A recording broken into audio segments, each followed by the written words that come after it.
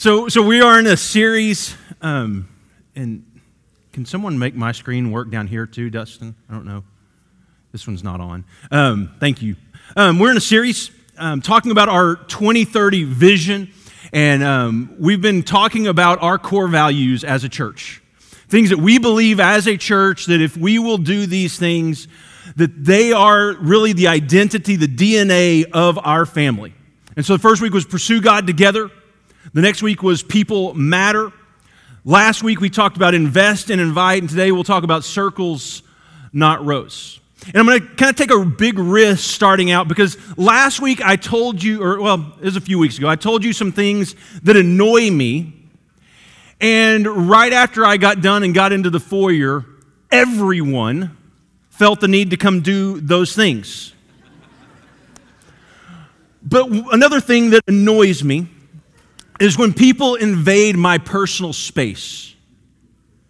I like to have people at a little bit of a distance. And there are some people, and if you don't know anyone, again, probably bad news for you, people that get a little too close. And so on occasion, those people will come up, and I've kind of learned a trick in this. That as they get too close, I'll kind of just step back, but I'll leave one foot there. But there's a problem. There's someone in this church, and you don't know who you are. Because if you knew, you probably wouldn't do this.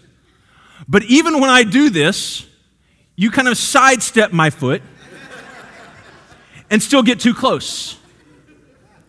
And so next time, when I step back a little bit from you, know that it was you. But no, we don't like it when people invade our personal space physically.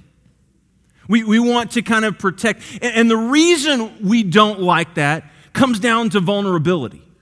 We don't like to be vulnerable. And vulnerability is simply the quality or state of being exposed to the possibility of being attacked or harmed, either physically or emotionally. And we get it physically because it's so real to us that someone is physically invading our space. But the same is true emotionally. We don't like people to get in our space emotionally because we live within this tension of wanting to be known, but not wanting to be fully known. We want people to know who we are, but we don't want people to know everything we are. Because let's face it, there's some things in our life and in our past that we don't want people to know about because we're not proud of. And really that vulnerability is a protection. It's a protection mechanism. And what's really at the root of it is not the vulnerability, but it's shame. And shame is a fear of disconnection. And it's simply this question: is there something about me that if others knew would make me unworthy of connection? Are there things about my life that if other people knew about me would make me unworthy to connect with them? That would make them want to distance themselves? And really at the root of vulnerability is that piece of shame. We don't want to be connected because of the possibility of being hurt. Now, at the core, this is the story of the garden. This is what happens in Genesis. God creates man and woman and has this relationship with them, this intimate relationship where they're walking. And what really marked this relationship and the authenticity and the purity of it is that they were naked and there was no shame. They were walking. But then I want you to listen to what happens in verse 6. When the woman saw that the fruit of the tree was good for food and pleasing to the eye and also desirable for gaining wisdom, she took some and ate it, and she also gave some to her husband who was with her, and he ate it. Verse 7, Then the eyes of both of them were opened, and they realized they were naked.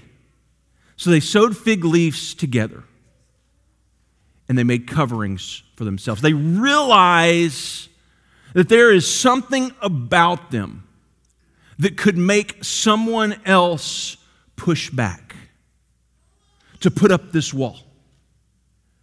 See, here's the truth. Fig leaves allow us to control what other people see.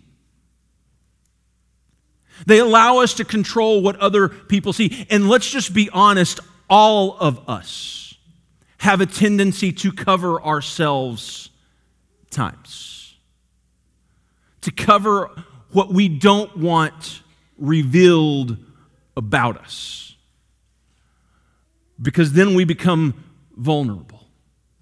Then the possibility of being hurt is evident. And here's the thing. Our brains don't differentiate between physical pain and emotional pain. It's pain. And our minds tell us at all cost to avoid pain. Back several years ago, I was in a little bit better shape than this, not just round. And that wasn't intended to be funny. I was riding bikes and racing bikes, road bikes, and I really loved it. And then came my, I think, 39th birthday. I think probably in there. I think my 39th birthday. I was in a race, and someone who, Jeremy Schultz, if you know Jeremy, we were riding. We were in a group, and we were going about 30 miles an hour, and Jeremy hit my front tire. And I was catapulted over my handlebars and slammed into the concrete. And thankfully, I didn't hit my head. I just hit my shoulder and dislocated it and tore my labrum and had road rash and just this horrible experience. Cammie decided to take a picture of me in the hospital. Thank you. And here is a picture of my bike that was from that. And it really, really hurt. I will tell you, there is nothing worse than taking a shower with road rash. It is excruciating. But I learned something really valuable that day, that pain is the greatest teacher.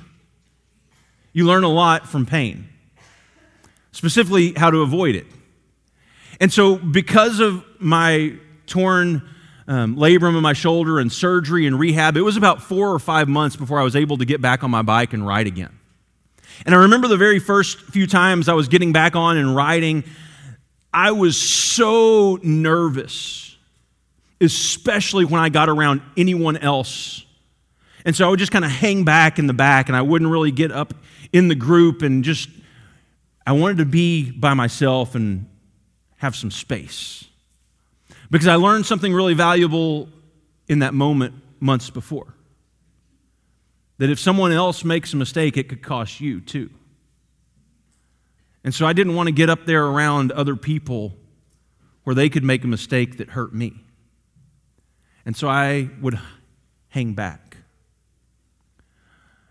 A year or two after that, I decided to just give up bikes altogether. And I'll just tell you, the honest reason is because my kids, the age they're at, with 4 of them, we are constantly going. We are at sports and events all the time, and I really don't have time to go ride a bike for 3 or 4 hours several times a week. However, when I decided that I was going to set that aside for a time, it was so much easier to do because of the pain I experienced then. It was so much easier to step away and say, you know what, I might come back to that one day in the future when my kids are grown up and graduated. But for right now, it's not worth it. And it was so much easier because I had experienced that pain and I knew what could happen. And I didn't want to put myself in that place again. I would imagine most of us do that relationally. Where you have been hurt and you start to put up walls.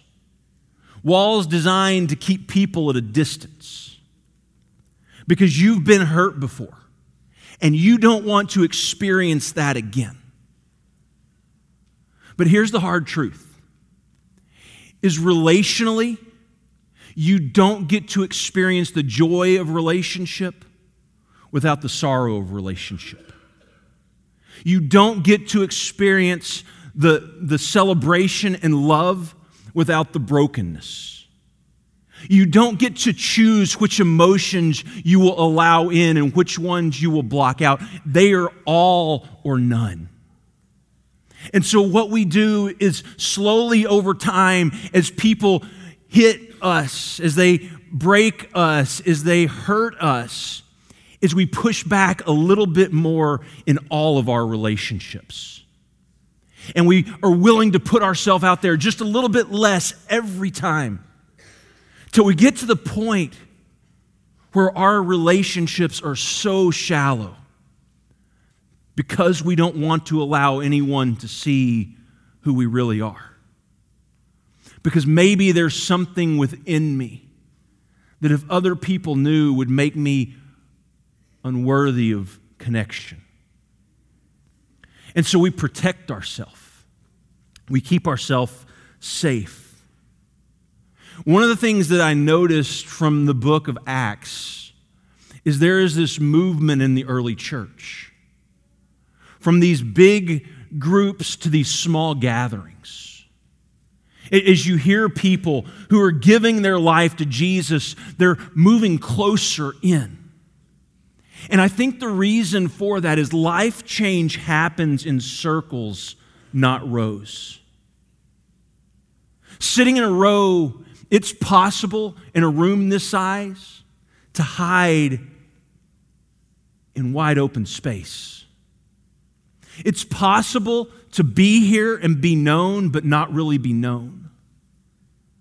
Because people see you, but people don't really see you. They don't know who you are. They don't know what's going on in your life. But when you move from a row to a circle, when you gather, when you turn inward and you begin to look across at someone else, now they can start to see you. Now they can start to know you. And I believe there's a very big danger when we push back from rows or from circles. When we say, no, I want to be a part of the rows. I'm good with being here. And in fact, for so long, that's what our churches have done. We want you to come be a part of our rows. We want you to sit in the pews. But when we went back to our 2030 vision, back in 2016, we kind of relaunched this vision. One of the things we said as a church, we want everyone to be in a group. We want everyone to have a circle because we want everyone to be able to be known. We want everyone to have a place where they belong. So what happens when we avoid the circles? And I want to go back to the book of Acts. I want to look at this story that I think is such a powerful example of what happens when we avoid that community, when we avoid circles. So chapter 5, verse 1. Now a man named Ananias, together with his wife Sapphira, also sold a piece of property. With his wife's full knowledge, he kept back part of the money for himself, but brought the rest and put it at the apostles' feet. Then Peter said to Ananias, "How is it that Satan has so filled your heart that you have lied to the Holy Spirit and have kept for yourself some of the money you received for the land? Didn't it belong to you before it was sold? And after it was sold, wasn't the money at your disposal? What made you think of doing such a thing? You have not lied just to human beings, but to God." When Ananias heard this, he fell down and died. and great fear seized all who heard what had happened. And the story is kind of confusing. Okay, why is it that Ananias pays the cost of his life? Is it because he didn't give everything that he had from this land? And I don't think that's really what is happening. What's happening in this story, I think Ananias comes forward misrepresenting what he is doing. He's saying, hey, I want you to look at me and how great of a person I am because I'm giving everything I have from this cell to the church for its benefit. And the problem was, he wasn't. He and his wife had this idea. Let's take part of the money and set it back just to make sure we're okay. But then let's go tell everyone we're giving it all. And they're not.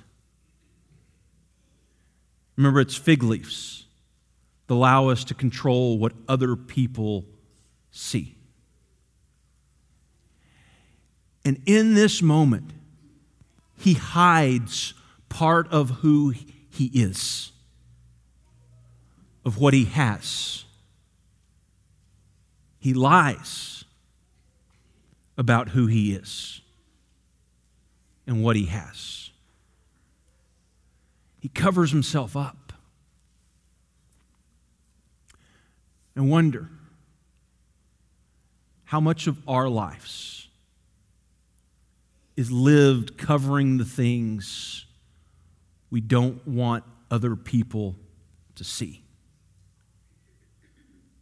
Because maybe there's something within me that if other people knew it, would make me unworthy of connection.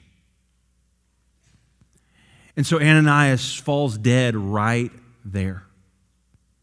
Some men come and they pick up his body, they carry him outside the city and bury him. Then going to verse 7. About 3 hours later, his wife came in, not knowing what had happened. Peter asked her, "Tell me, is this the price you and Ananias got for the land?" She responds, "Yes, that is the price." Peter said to her, "How could you conspire to test the Spirit of the Lord? Listen, the feet of the men who buried your husband are at the door, and they will carry you out also." At that moment, she fell down at his feet and died. And then the young men came in, finding her dead, carried her out, and buried her beside her husband. Now, here's the scariest part of the story in my mind. And the reason it's so scary is because the same thing Ananias and Sapphira believed, we believe.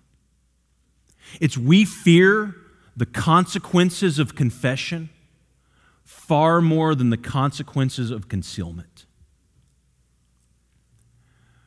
We fear what could happen if everyone knew.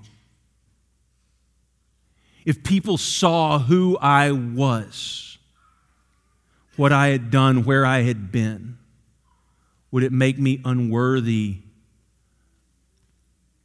of connection? We fear the consequences of confession far more than the consequences of concealment. The consequences of admitting we have a problem. The consequences of hidden sin or addiction.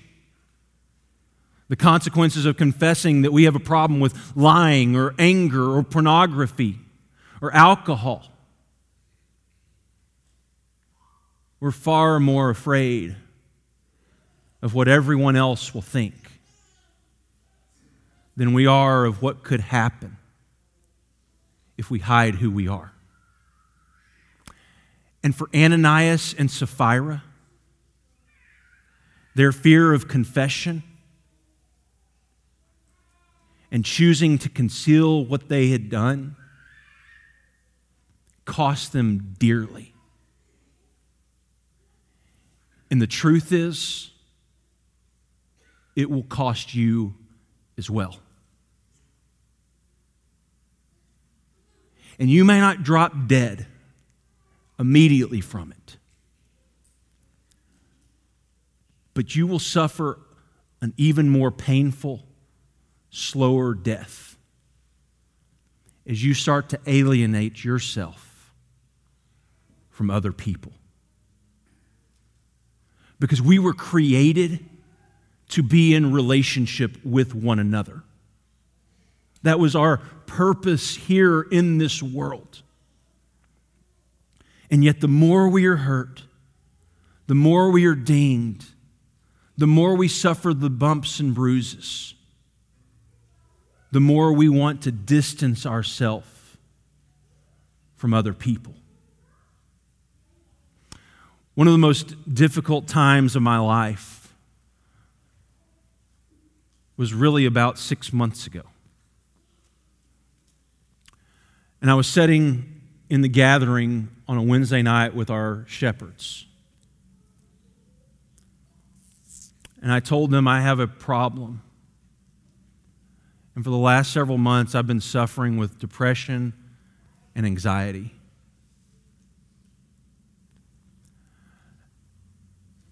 And even knowing those guys so well, I was terrified admitting it. Because there was shame. That I'm the one who's up front.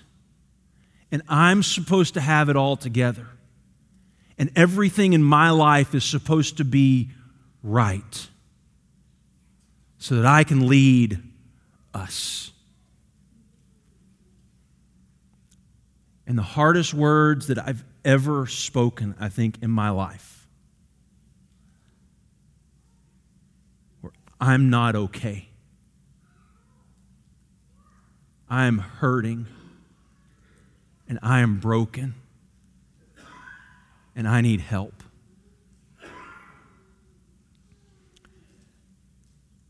And those men embraced me and loved me and cared for me and promised to walk with me. And a few Sundays later, standing up here, admitting that to our church, that I've been struggling with depression and anxiety, and I'm not okay, was excruciatingly painful. Because in that moment, there is the fear of shame. Is there something about me that if I admit this, if I tell other people, that's going to make them distance themselves from me, that will make me unworthy of connection with them? And it's so often, it's that fear that keeps us from entering into those relationships fully. From being ourselves, from pulling the fig leaves away. We're really good at covering ourselves and making sure that we're not known fully. Because maybe there's something about me that if other people knew would make me unworthy of confession, unworthy of connection. But I found something really, really, really powerful in those moments. Sharing that with our shepherds and sharing it with you. And its vulnerability is the birthplace of change. Because this last 6 months, I think God has done an amazing thing in helping me to get well and healing me. And going to a doctor and going to counseling and all that's been great. But I think the catalyst for that movement was simply saying, I am not okay. I'm hurting. I'm broken. And I need other people to surround me and walk with me. See, and here's the truth.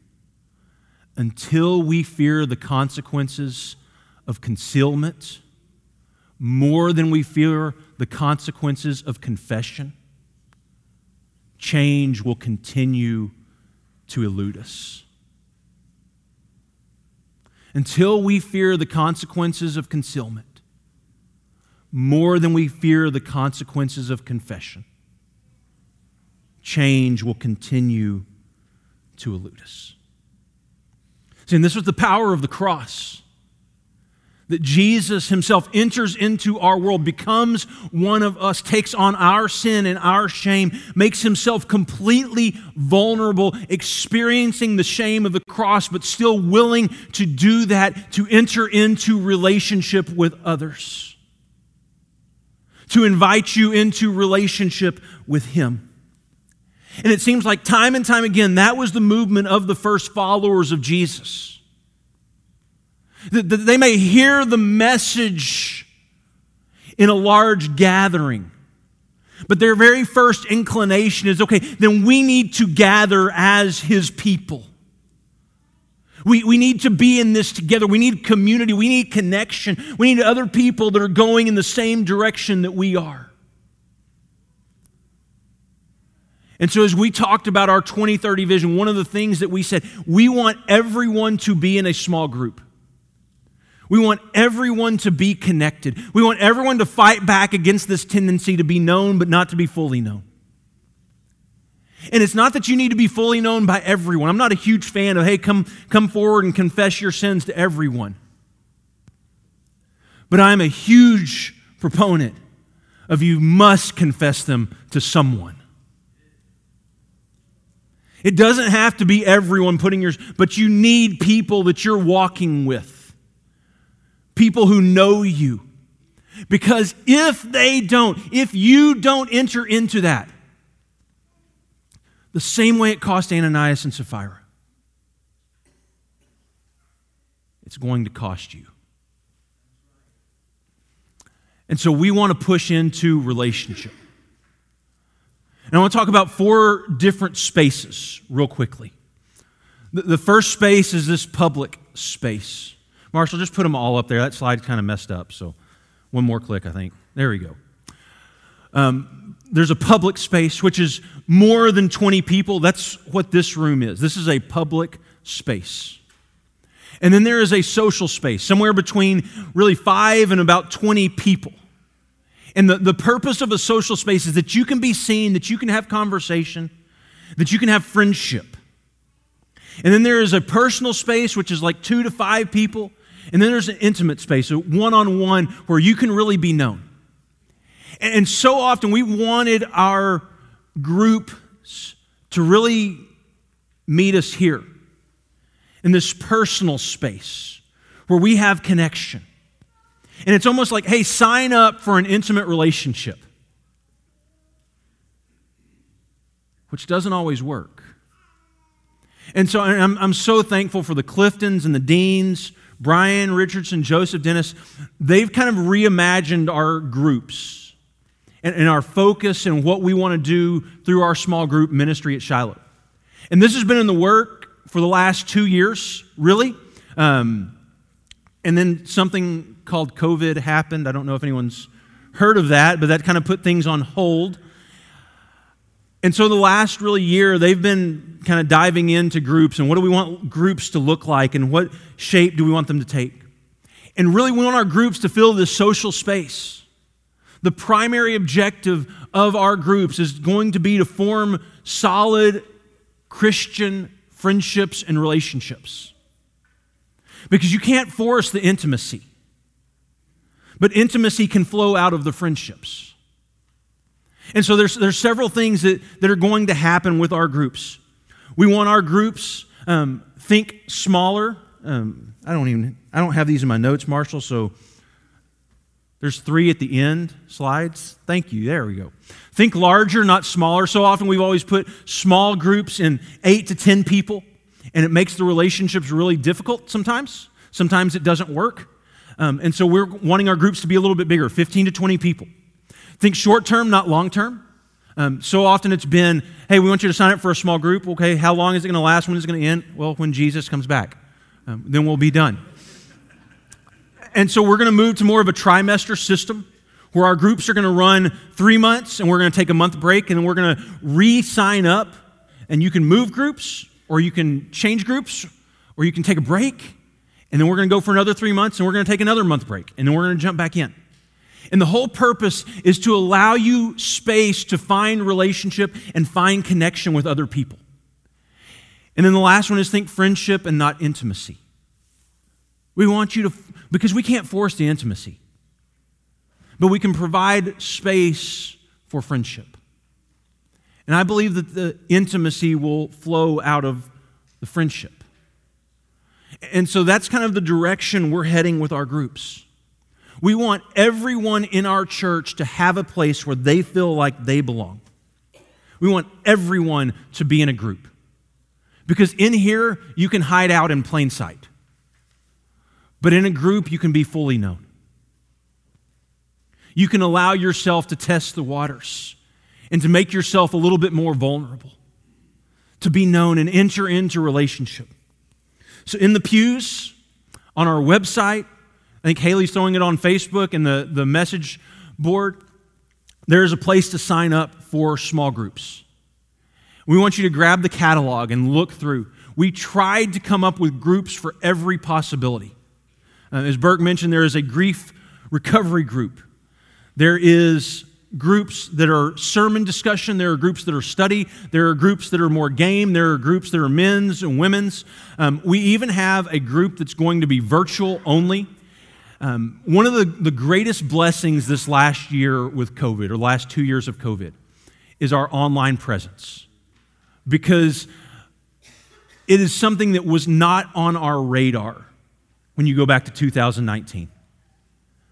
And now we have hundreds of people every single week that join us online, many of whom don't even live in Tyler, Texas. But they would consider Shiloh their home. We have people who have placed membership at Shiloh who are simply online. And so we want to provide a space, not just for people who are worried about COVID and wanting to social distance, but also for those people who maybe live in a different city but consider this their home. We don't want you to just sit in virtual rows either. We want you to plug into our church, and we want to provide space for that. And so there are groups for you. And so we want you to find a group, and we want you to sign up. There is a sign-up card in the pews as well. They're online. Go to shilohroad.com, click the Connect tab in small groups. There are all of our groups listed, and we want you to do that today.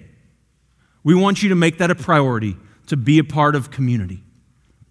We want you to resist the temptation to put up walls and barriers and not enter fully into relationships within our church.